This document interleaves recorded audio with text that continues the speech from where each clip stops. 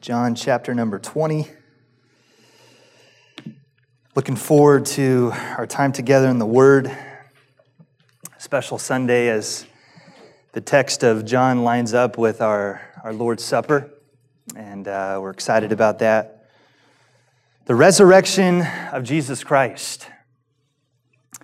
No doubt the most pivotal event in human history.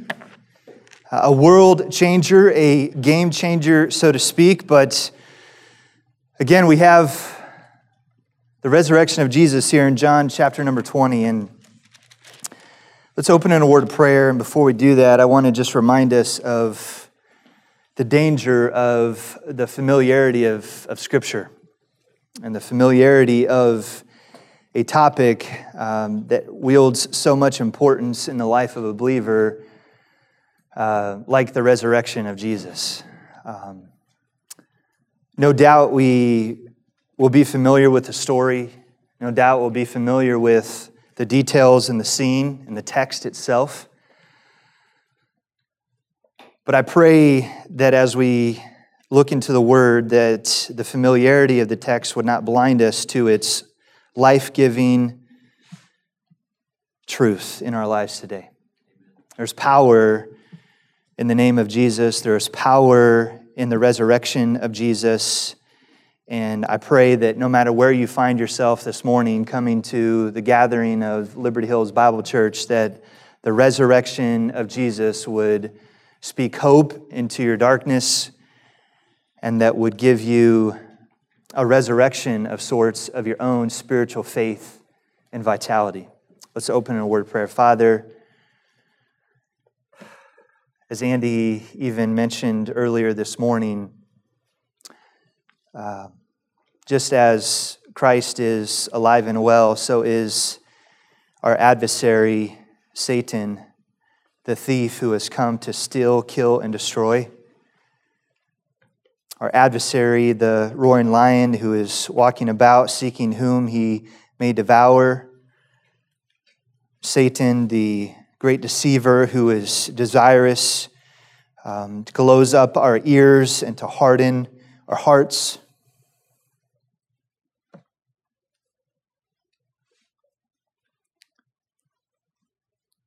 Father, I pray that you would not allow that to happen this morning.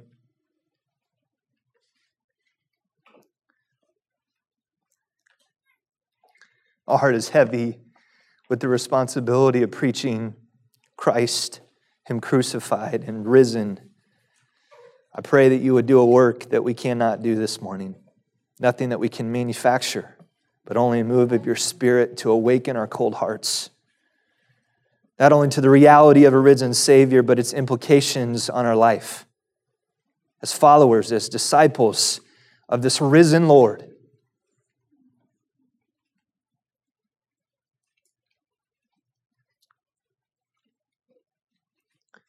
So I pray this morning that Liberty Hills Bible Church, corporately, collectively, together, that we would be moved, that we would be changed. As a result of Jesus raising from the dead.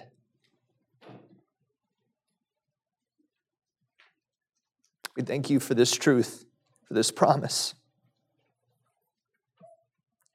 this hope that we have. That we struggle, that although we waver many times, although the struggles of this life are real, that we have the hope of resurrection.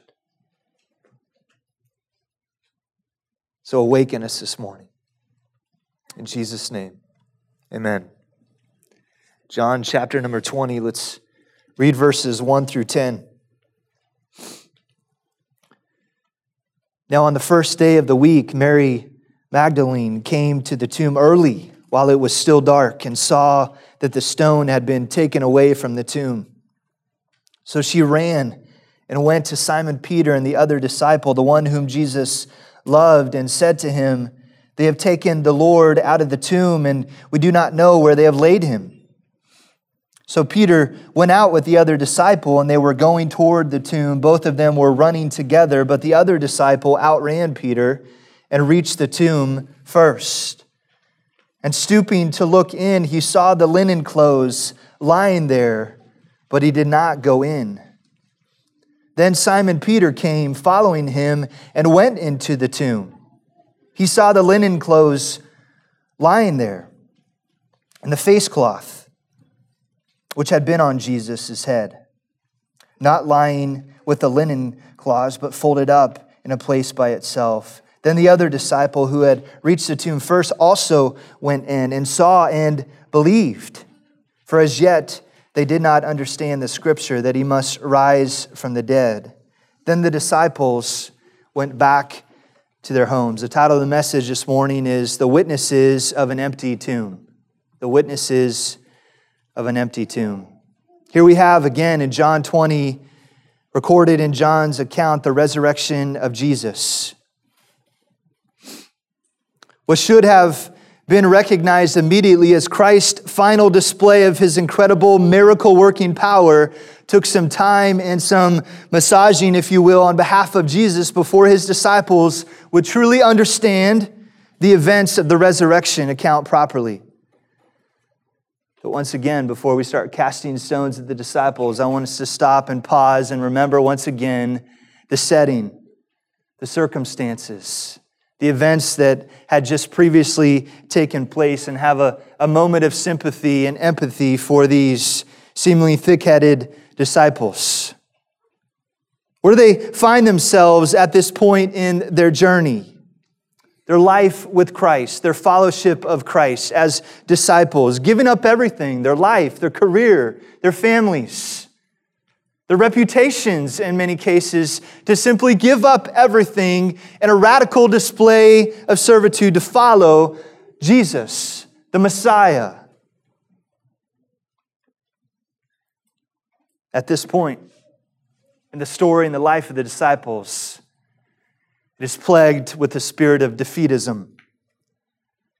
All the hope they once had, all the vigor and excitement about following Christ, the glamour, the joy, the excitement, all that seemingly has fallen along the wayside, and they're wondering, potentially in the back of their minds, maybe not verbalized, but maybe in the back of their minds, they're wondering, have they just been shammed by some religious con artist?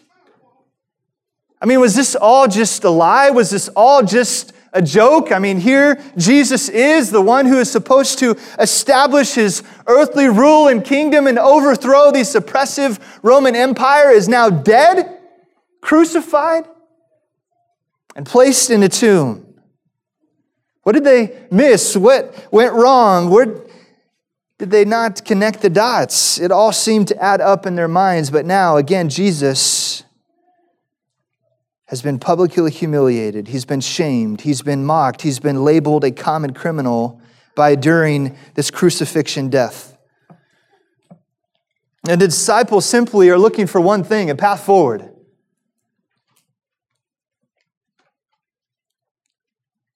Right? They're looking to, how can they gather up the pieces of this shattered life that they thought they were going to have, and how can they find a path forward? They're in damage control mode, right? They have nothing. No families. Society as a whole will more than likely label them as fools for the remainder of their existence. So friends, remember, the disciples are human. Remember what they have just gone through, what they have endured. So the witnesses of an empty tomb. There's something very powerful about an eyewitness, is there not? And John, multiple times throughout his gospel, talks about the value and the validity of what? Eyewitnesses. An eyewitness can make sense of circumstances as they drive along a scene of a car accident. 911's called, the police come on the scene, and what do the police officers do? They gather the facts, and the weight of a true eyewitness helps the one who is not there determine what really happened, right? The eyewitness of that traffic light camera, it bears witness against whether or not you really did run that red light.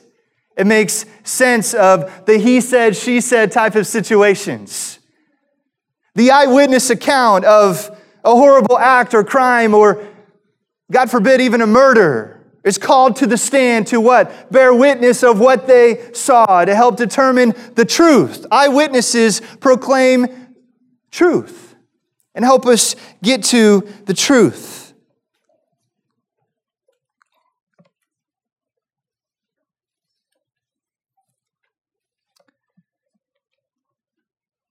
The beauty of truth is that it matters. Truth matters, right?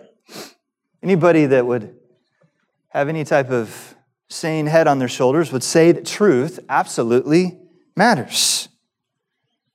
And the day that we live in, unfortunately, though, is that truth doesn't always matter. What seems to be black and white and right and wrong, clear, defined truth, as defined in Scripture in the world that we live in, is now redefined. So in many cases, truth doesn't matter, or a version of truth doesn't matter. Today, we live in a society where valuing truth and its relevance on one's life seems to have fallen on hard times. So this morning, what we are going to attempt to do over the next couple weeks is to establish the truth of the resurrection of Jesus Christ. I'm sure you all have heard the story. Nearly 30 years ago, a budding journalist and a staunch atheist begins his journey of investigating the claims of Scripture after his wife has become a follower of Christ. Lee Strobel, right? The Case for Christ. The thought of that day was, if the evidence adds up, and it does, then it is true. And if it is true, I must believe it, because why wouldn't I believe something that truly is true? There's logic in that, right? 30 years later, truth has been redefined. Truth has become relative in our post-Christian and postmodern society. Truth is only viewed through the eye of the beholder. And so the challenge that we have with the resurrection in our day, even as recent as 30 years ago, is that the resurrection of Jesus is difficult to establish relevance in the life of a believer who doesn't believe the truth of Scripture.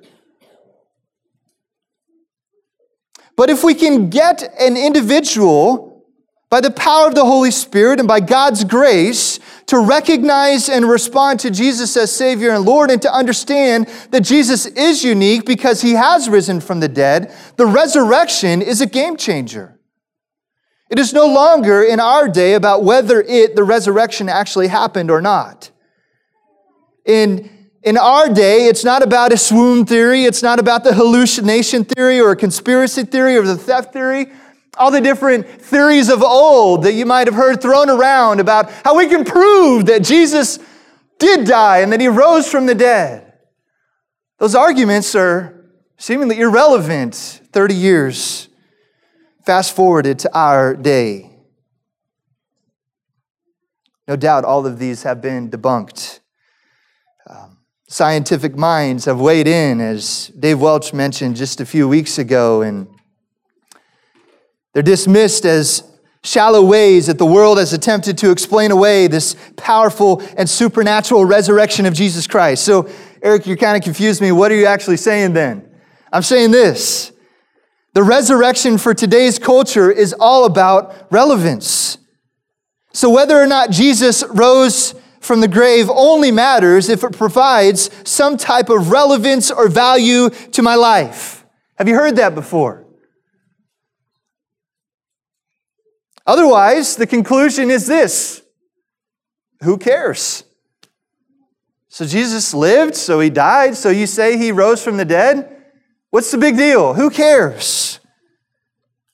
So my goal over the next couple weeks as we journey through chapter 20 and we consider the most impactful and powerful and significant day in the history of mankind, our goal will be this.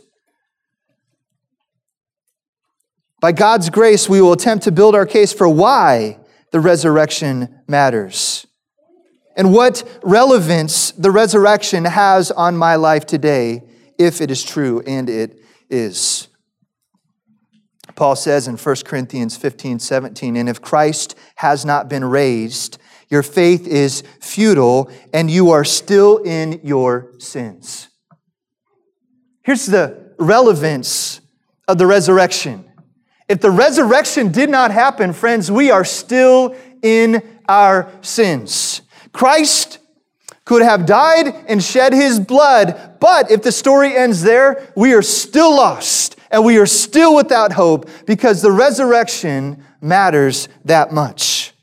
Paul says we are still in our sins if Christ has not been raised. So why does the resurrection matter? What is its relevance to my life and the world that I live in? It matters because without the resurrection of Jesus Christ, myself and you and the entire world, past, present, and future, are still in our sins, and that is an eternally big problem. Because if we are still in our sins, myself, you, the entire world, past, present, and future, then we have a very bleak and hopeless future awaiting for us, and it's called hell. It's called eternal punishment, eternal judgment in a real, tangible existence in a place called hell, where the worm dieth not and the fire is not quenched. Friends, my goal this morning is to not bring a hellfire and damnation sermon. My goal is to wake us up to the reality that the resurrection is the most relevant and the most important concept in Scripture for us to wrap our hearts and our minds around. It matters eternally that we get the resurrection right.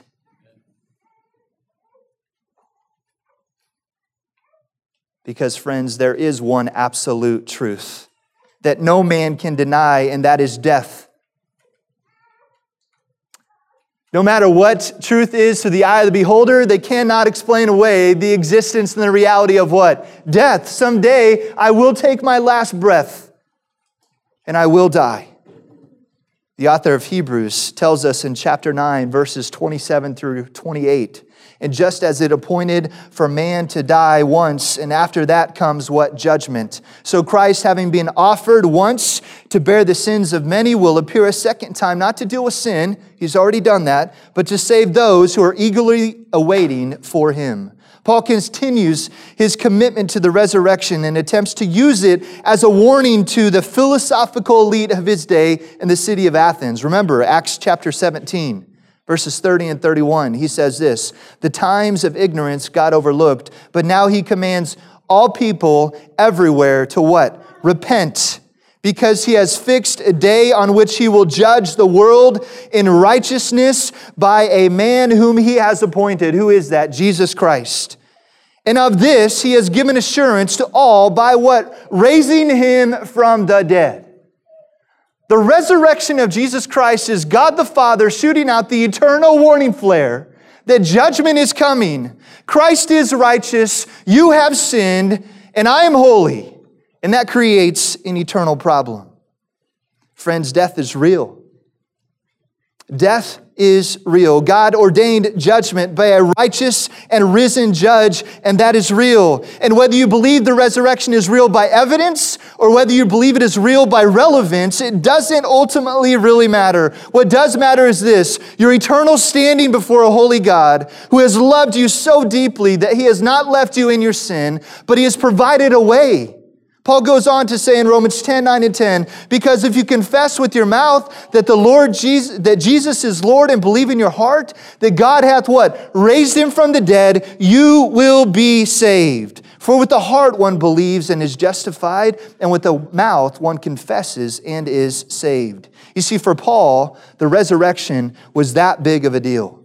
It was absolutely a game changer. The basis upon one's individual faith in Christ as Savior and Lord was and is the resurrection of Jesus Christ. And it sets true Christianity apart from all other world religions. Friends, remember this: Muhammad is dead. Confucius is dead. Buddha is dead. Joseph Smith is dead. Krishna of Hinduism is dead. There is only one count it, there is only one risen Savior and Lord, Jesus Christ of Nazareth. So God has chosen, in His wisdom, to allow the most significant event in history to happen at that time and to be recorded by the most unlikely means, eyewitness accounts. Sometimes do you ever question the ways of the Lord? Do you ever question that, you know what, Jesus, if you would have come in 2018, there's this thing called social media. There's this thing called viral sharing. There's this thing called Facebook Live to record what's going on. Somebody comes on the scene of the empty tomb, Mary Magdalene, Peter, and the beloved disciple, and all these other disciples who ate and talked with Jesus. Just go Facebook Live and everybody believes, and it's great. That wasn't God's plan.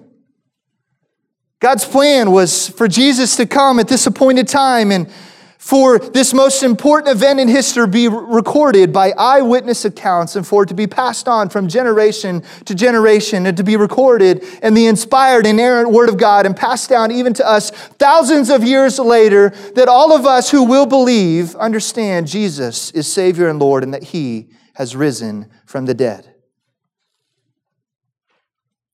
John's gospel seems to be structured with the priority of witness accounts all the way through it. It starts with John the Baptist in chapter 1, verses 6 through 8. There was a man sent from God whose name was John. He came as a what? A witness. To bear witness about the light that all might believe through him. He was not the light, but came to do what? Bear witness about the light.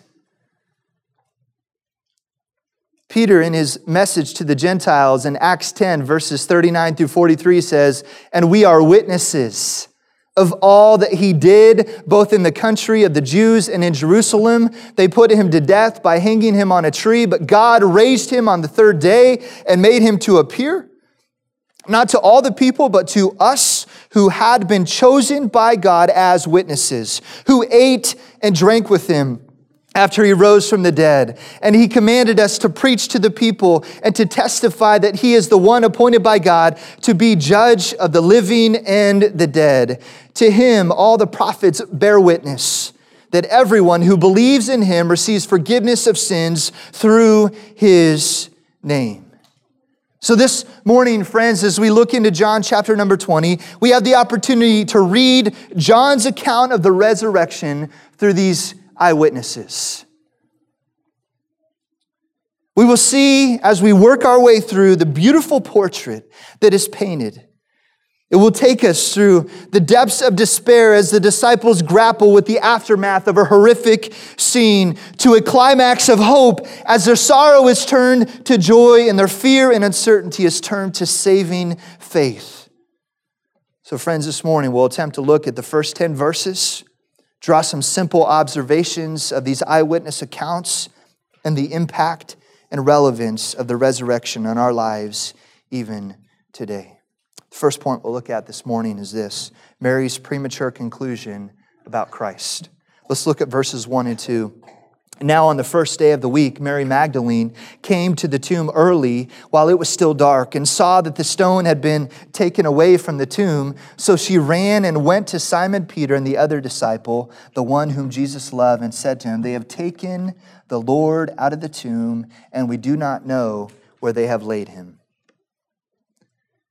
And the other resurrection accounts in the Synoptic Gospels, which would be Matthew, Mark, and Luke, the resurrection story includes several women coming to the tomb. We see it in Mark 16, verse number 1. We have Mary Magdalene, Mary, the mother of James, and Salome.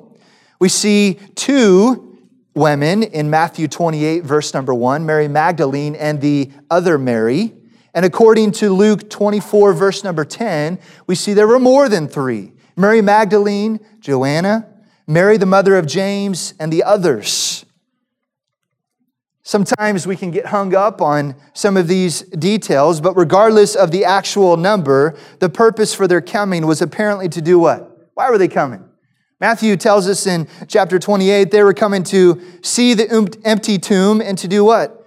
Bring spices and anoint the body to complete this mourning and formal burial process.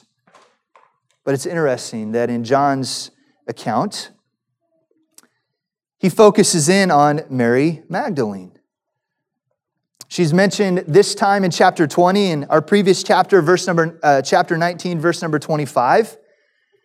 As John often does, though, Mary, he hones in on an individual, and that individual then will serve as a model or representative of a type of person. And in this case, Mary will represent the other women present at the tomb, which we see in the other Gospels.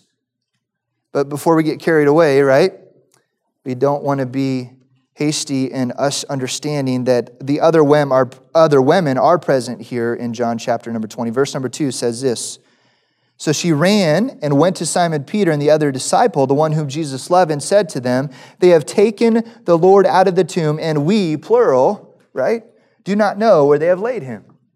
So although John's account doesn't mention these other women that were present in the other Gospels, we do understand that John does account for other women, a plurality of women being here at the tomb to discover that the tombstone has been rolled away and that there is an empty tomb.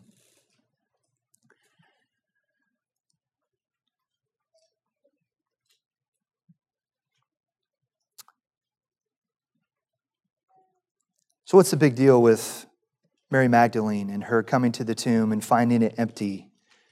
I want to remind us that Scripture not only is inspired, meaning breathed out by God, but it is also inerrant, meaning it is without error. So verse 2, again, we see the plural. There's other women present. Matthew points out other details as far as the security of the tomb. Turn over to Matthew 27. Let's read that because I find it interesting, Matthew's account. Matthew 27, verse number 66. Matthew 27, verse number 62. The next day, that is, after the day of preparation, the chief priest and the Pharisees gathered before Pilate and said, "Sir, we remember how the impostor said, while he was still alive, 'After 3 days I will rise.' Therefore, order the tomb to be made secure until the 3rd day, lest his disciples go and steal him away and tell the people, 'He has risen from the dead,' and the last fraud will be worse than the first." Pilate said to them, "You have a guard of soldiers. Go, make it as secure as you can." So they went and made the tomb secure by sealing the stone and setting a guard. Right here we have in Matthew's account is the Pharisees, the religious elite, understand what Christ was saying. Understand the impact of a risen Savior could mean for this spread of Christianity. And they want to make sure at all stakes that they stifle out everything that's going on or any chance that Christ could be misconstrued as actually rising from the dead. So what do? They seal the stone. They place armored guards right there at the tomb, and they make for certain that Christ isn't coming out of that tomb. But of course, God had other plans. So John understands these details. He understands the full account, but he seems to assume that this tombstone rolled away and Christ raising from the dead, that it was simply what it was, a miracle. John has made much about signs, miracles, and wonders. And so although he doesn't give a lot of detail, he understands that this is still very, very relevant and very much a miracle. So it's clear in this passage here that Mary Magdalene was in a complete state of what? Shock. So what conclusions does Mary Magdalene make about this empty tomb? What does she make?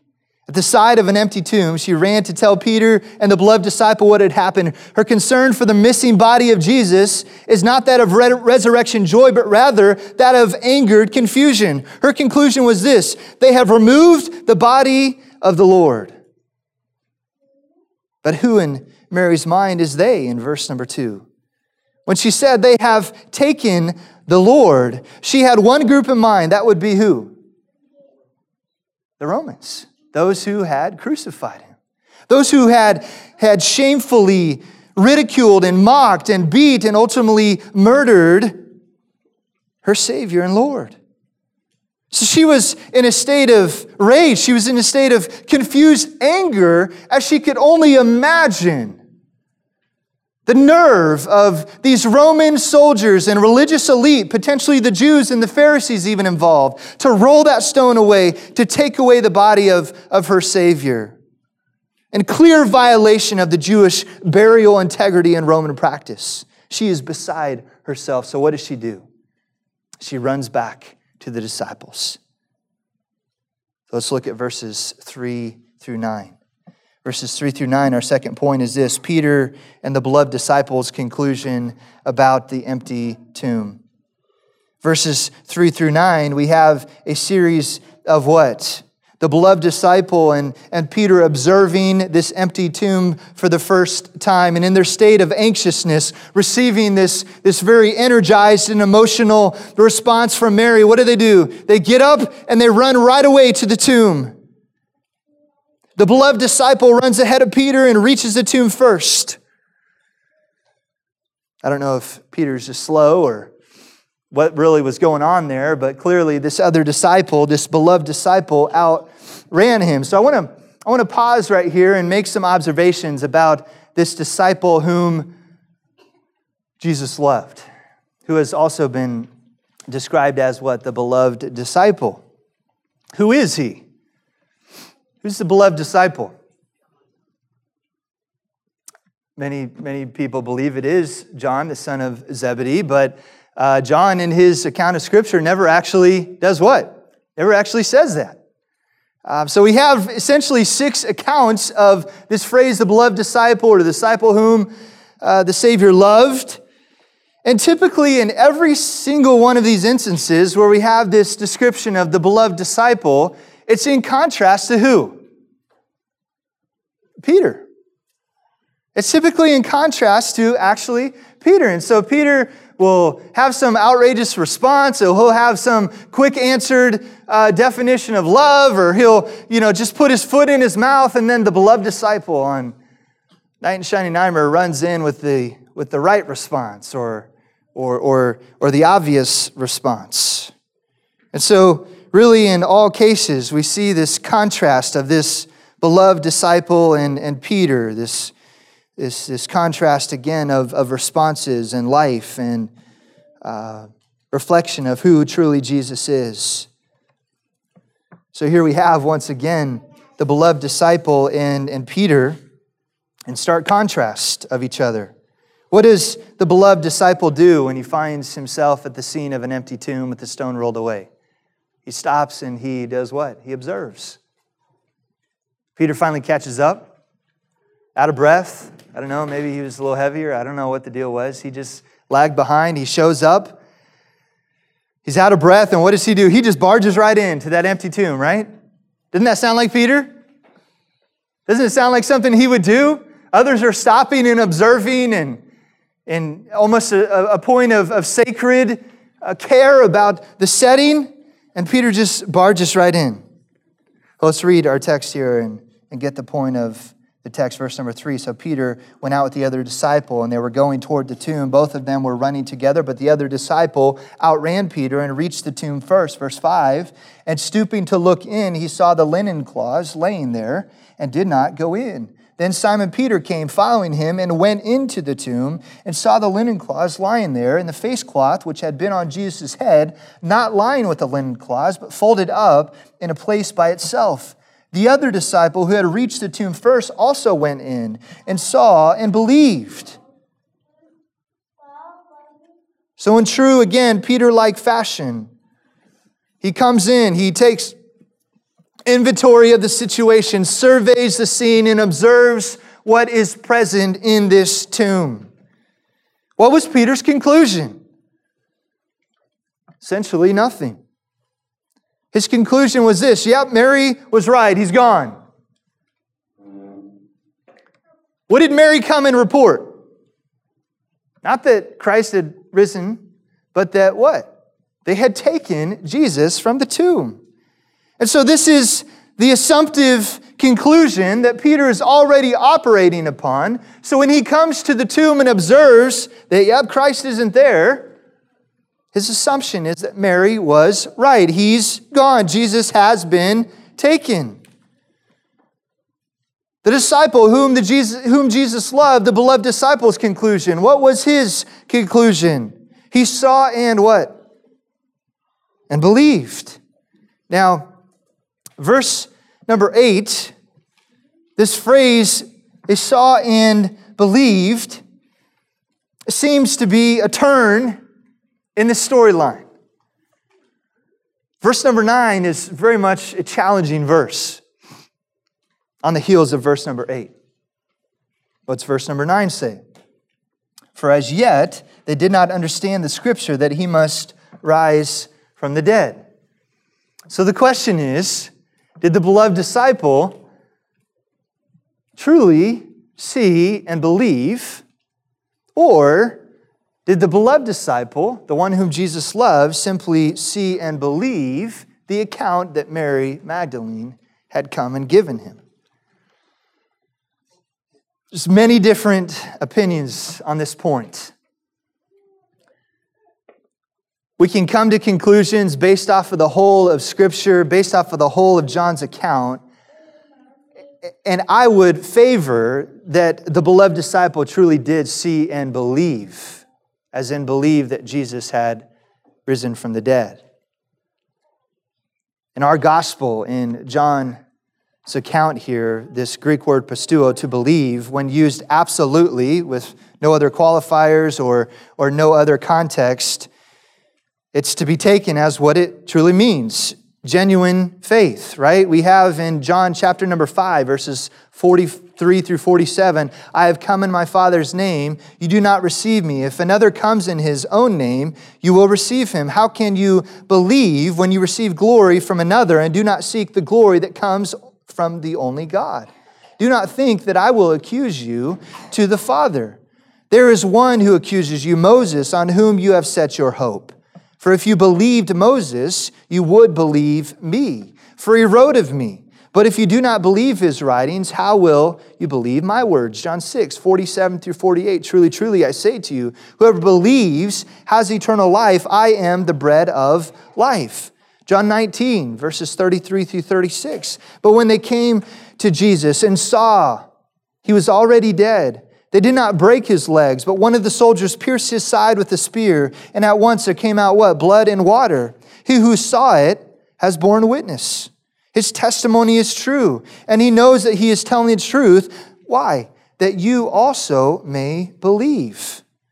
For these things took place that the scripture might be fulfilled. And later on in our passage, John 20, 29 through 31, Jesus said to him, have you believed because you have not seen? Speaking to Thomas, blessed are those who have not seen and yet have believed. Now Jesus did many other signs in the presence of the disciples, which are not recorded in this book, but these are written. Why? So that you may believe that Jesus is the Christ, the Son of God, and that by believing you may have life in his name.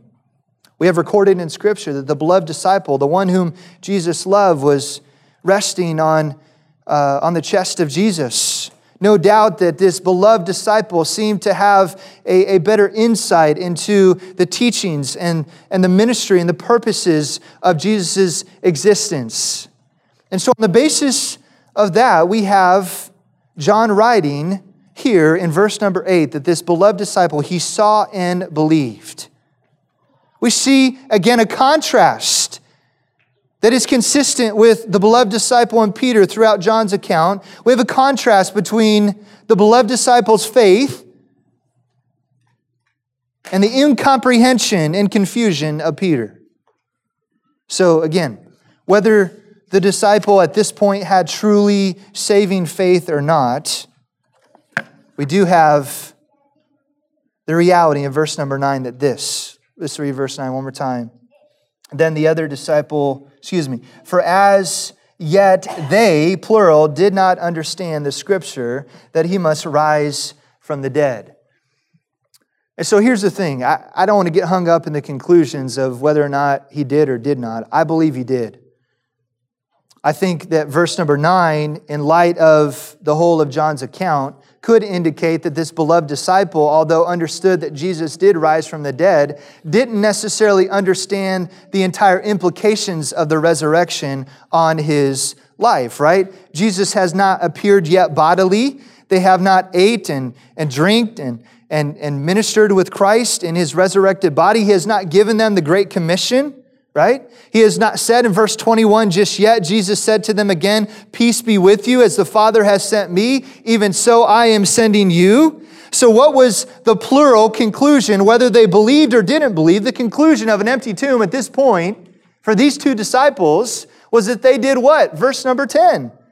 Then the disciples went back to their homes.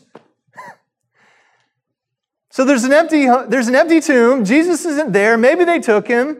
Maybe He rose again. Maybe they saw and believed. Again, we don't know all the dynamics of what's really going on here, but regardless, what was their response?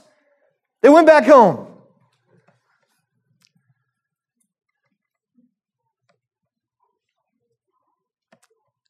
Verse 21 is coming. The Great Commission, Matthew 28, 19 and 20, it's coming. So I wonder today, what relevance does this empty tomb account, based on these eyewitnesses of Mary Magdalene, of Peter, and the beloved disciple, what relevance does it have on your life today? As you observe a stone rolled away, as you behold an empty tomb, as you see the grave clothes folded up in their place, and concluding simply, I wonder, are we just going back home?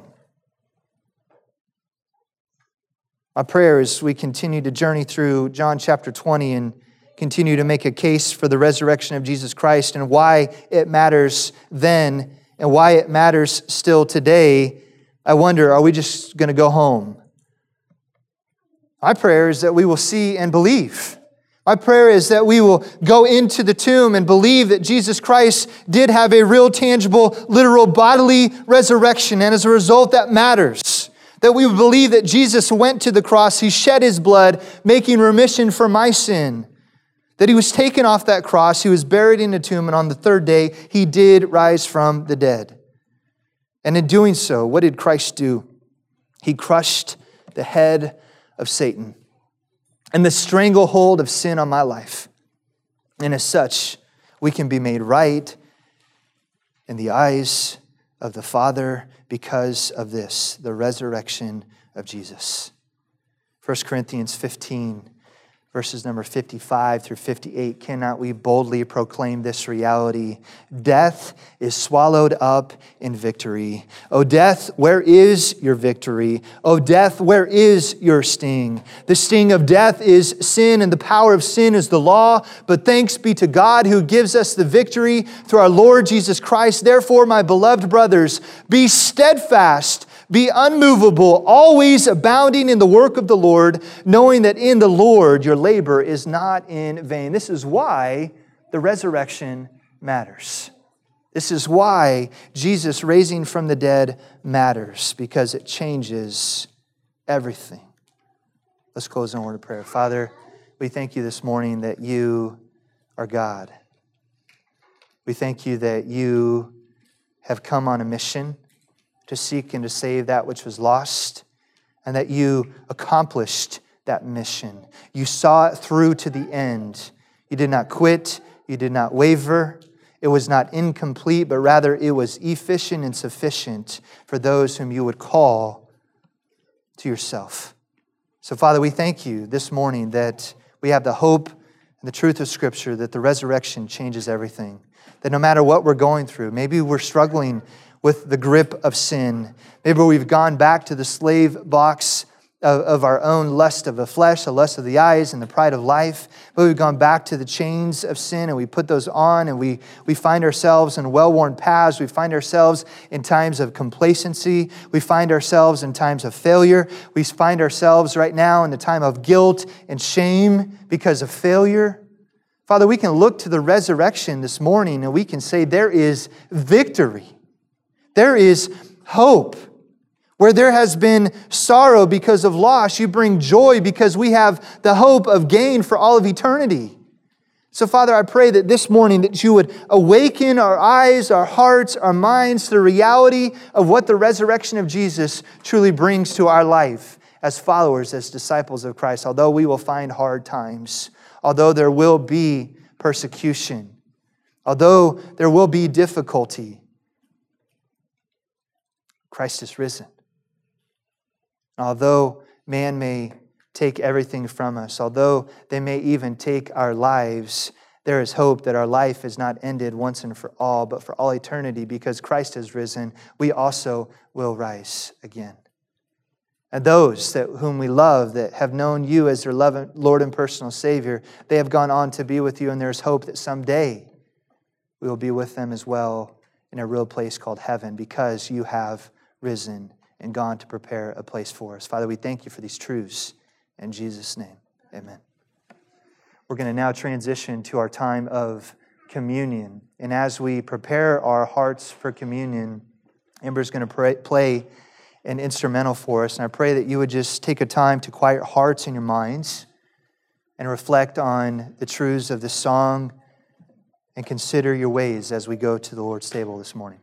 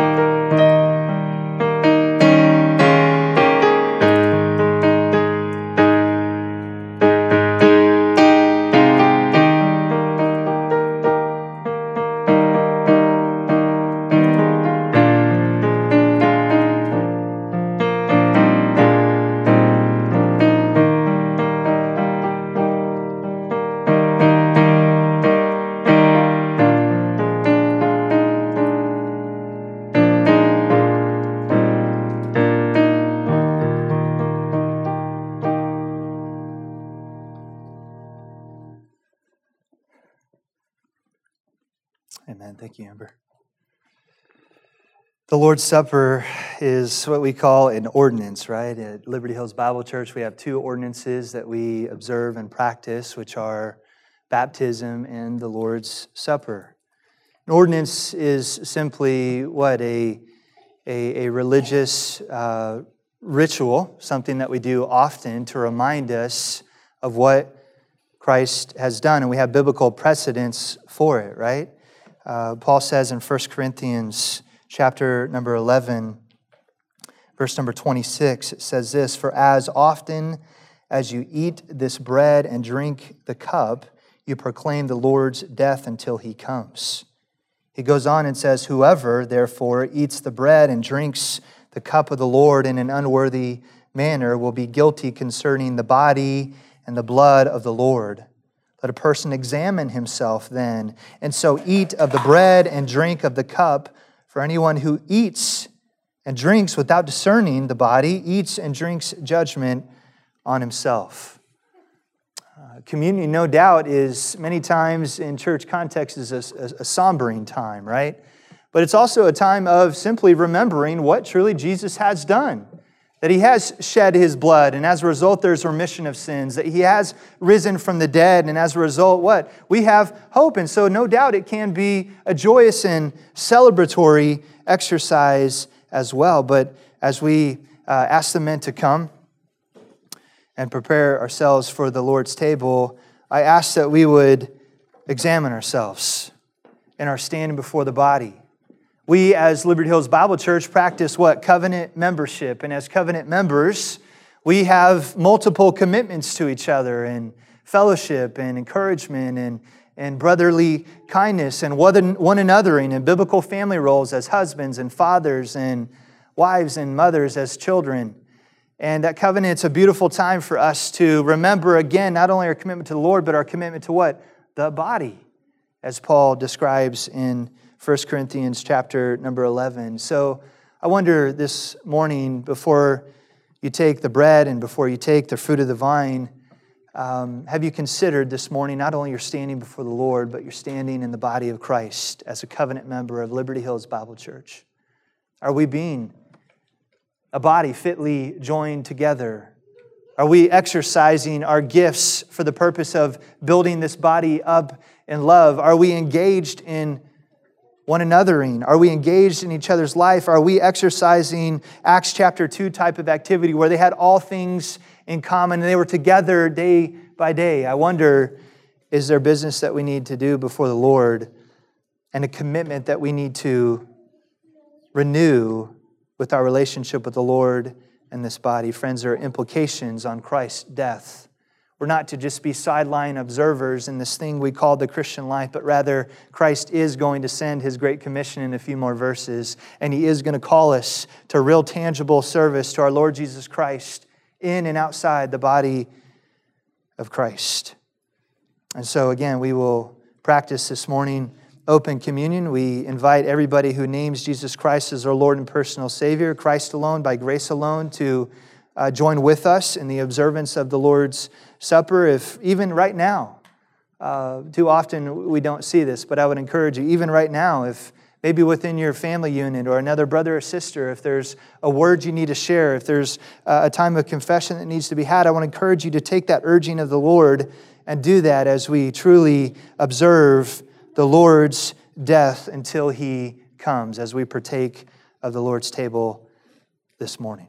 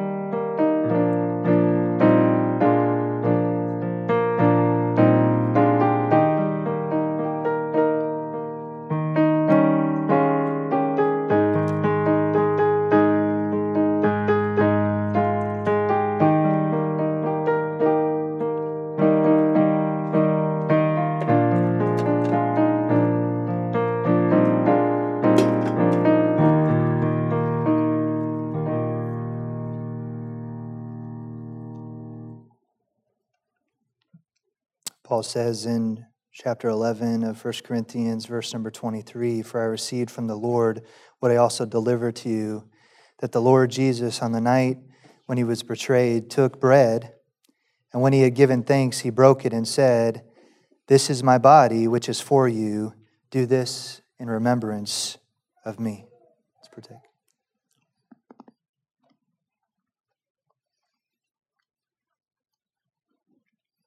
In the same way also, he took the cup after supper, saying, "This cup is the new covenant in my blood. Do this as often as you drink it in remembrance of me." Let's drink. Amen. As we close, let's remember again 1 Corinthians 15 that we read. "Death is swallowed up in victory. O death, where is your victory? O death, where is your sting? The sting of death is sin, and the power of sin is the law. But thanks be to God who gives us the victory through our Lord Jesus Christ. Therefore, my beloved brothers, be steadfast, immovable, always abounding in the work of the Lord, knowing that in the Lord your labor is not in vain." What should our response be to the Lord's table, to the resurrection of Jesus Christ this morning? Let us go forward as disciples, as followers of Christ, to go and make mature followers of Christ to the glory of God. Let's pray. Father, we thank you again for this time. We pray that you would have your will and your way in our life, that there's somebody here who needs to do business with you, who is not recognizing and responding to the truth and the power of the resurrection as they ought. I pray that your Spirit would continue to stir up in them a renewed relationship for you. I pray even as we discuss and we consider in greater detail this text this morning, I pray that you would have your will and your way. You would do a work in Jesus' name. Amen.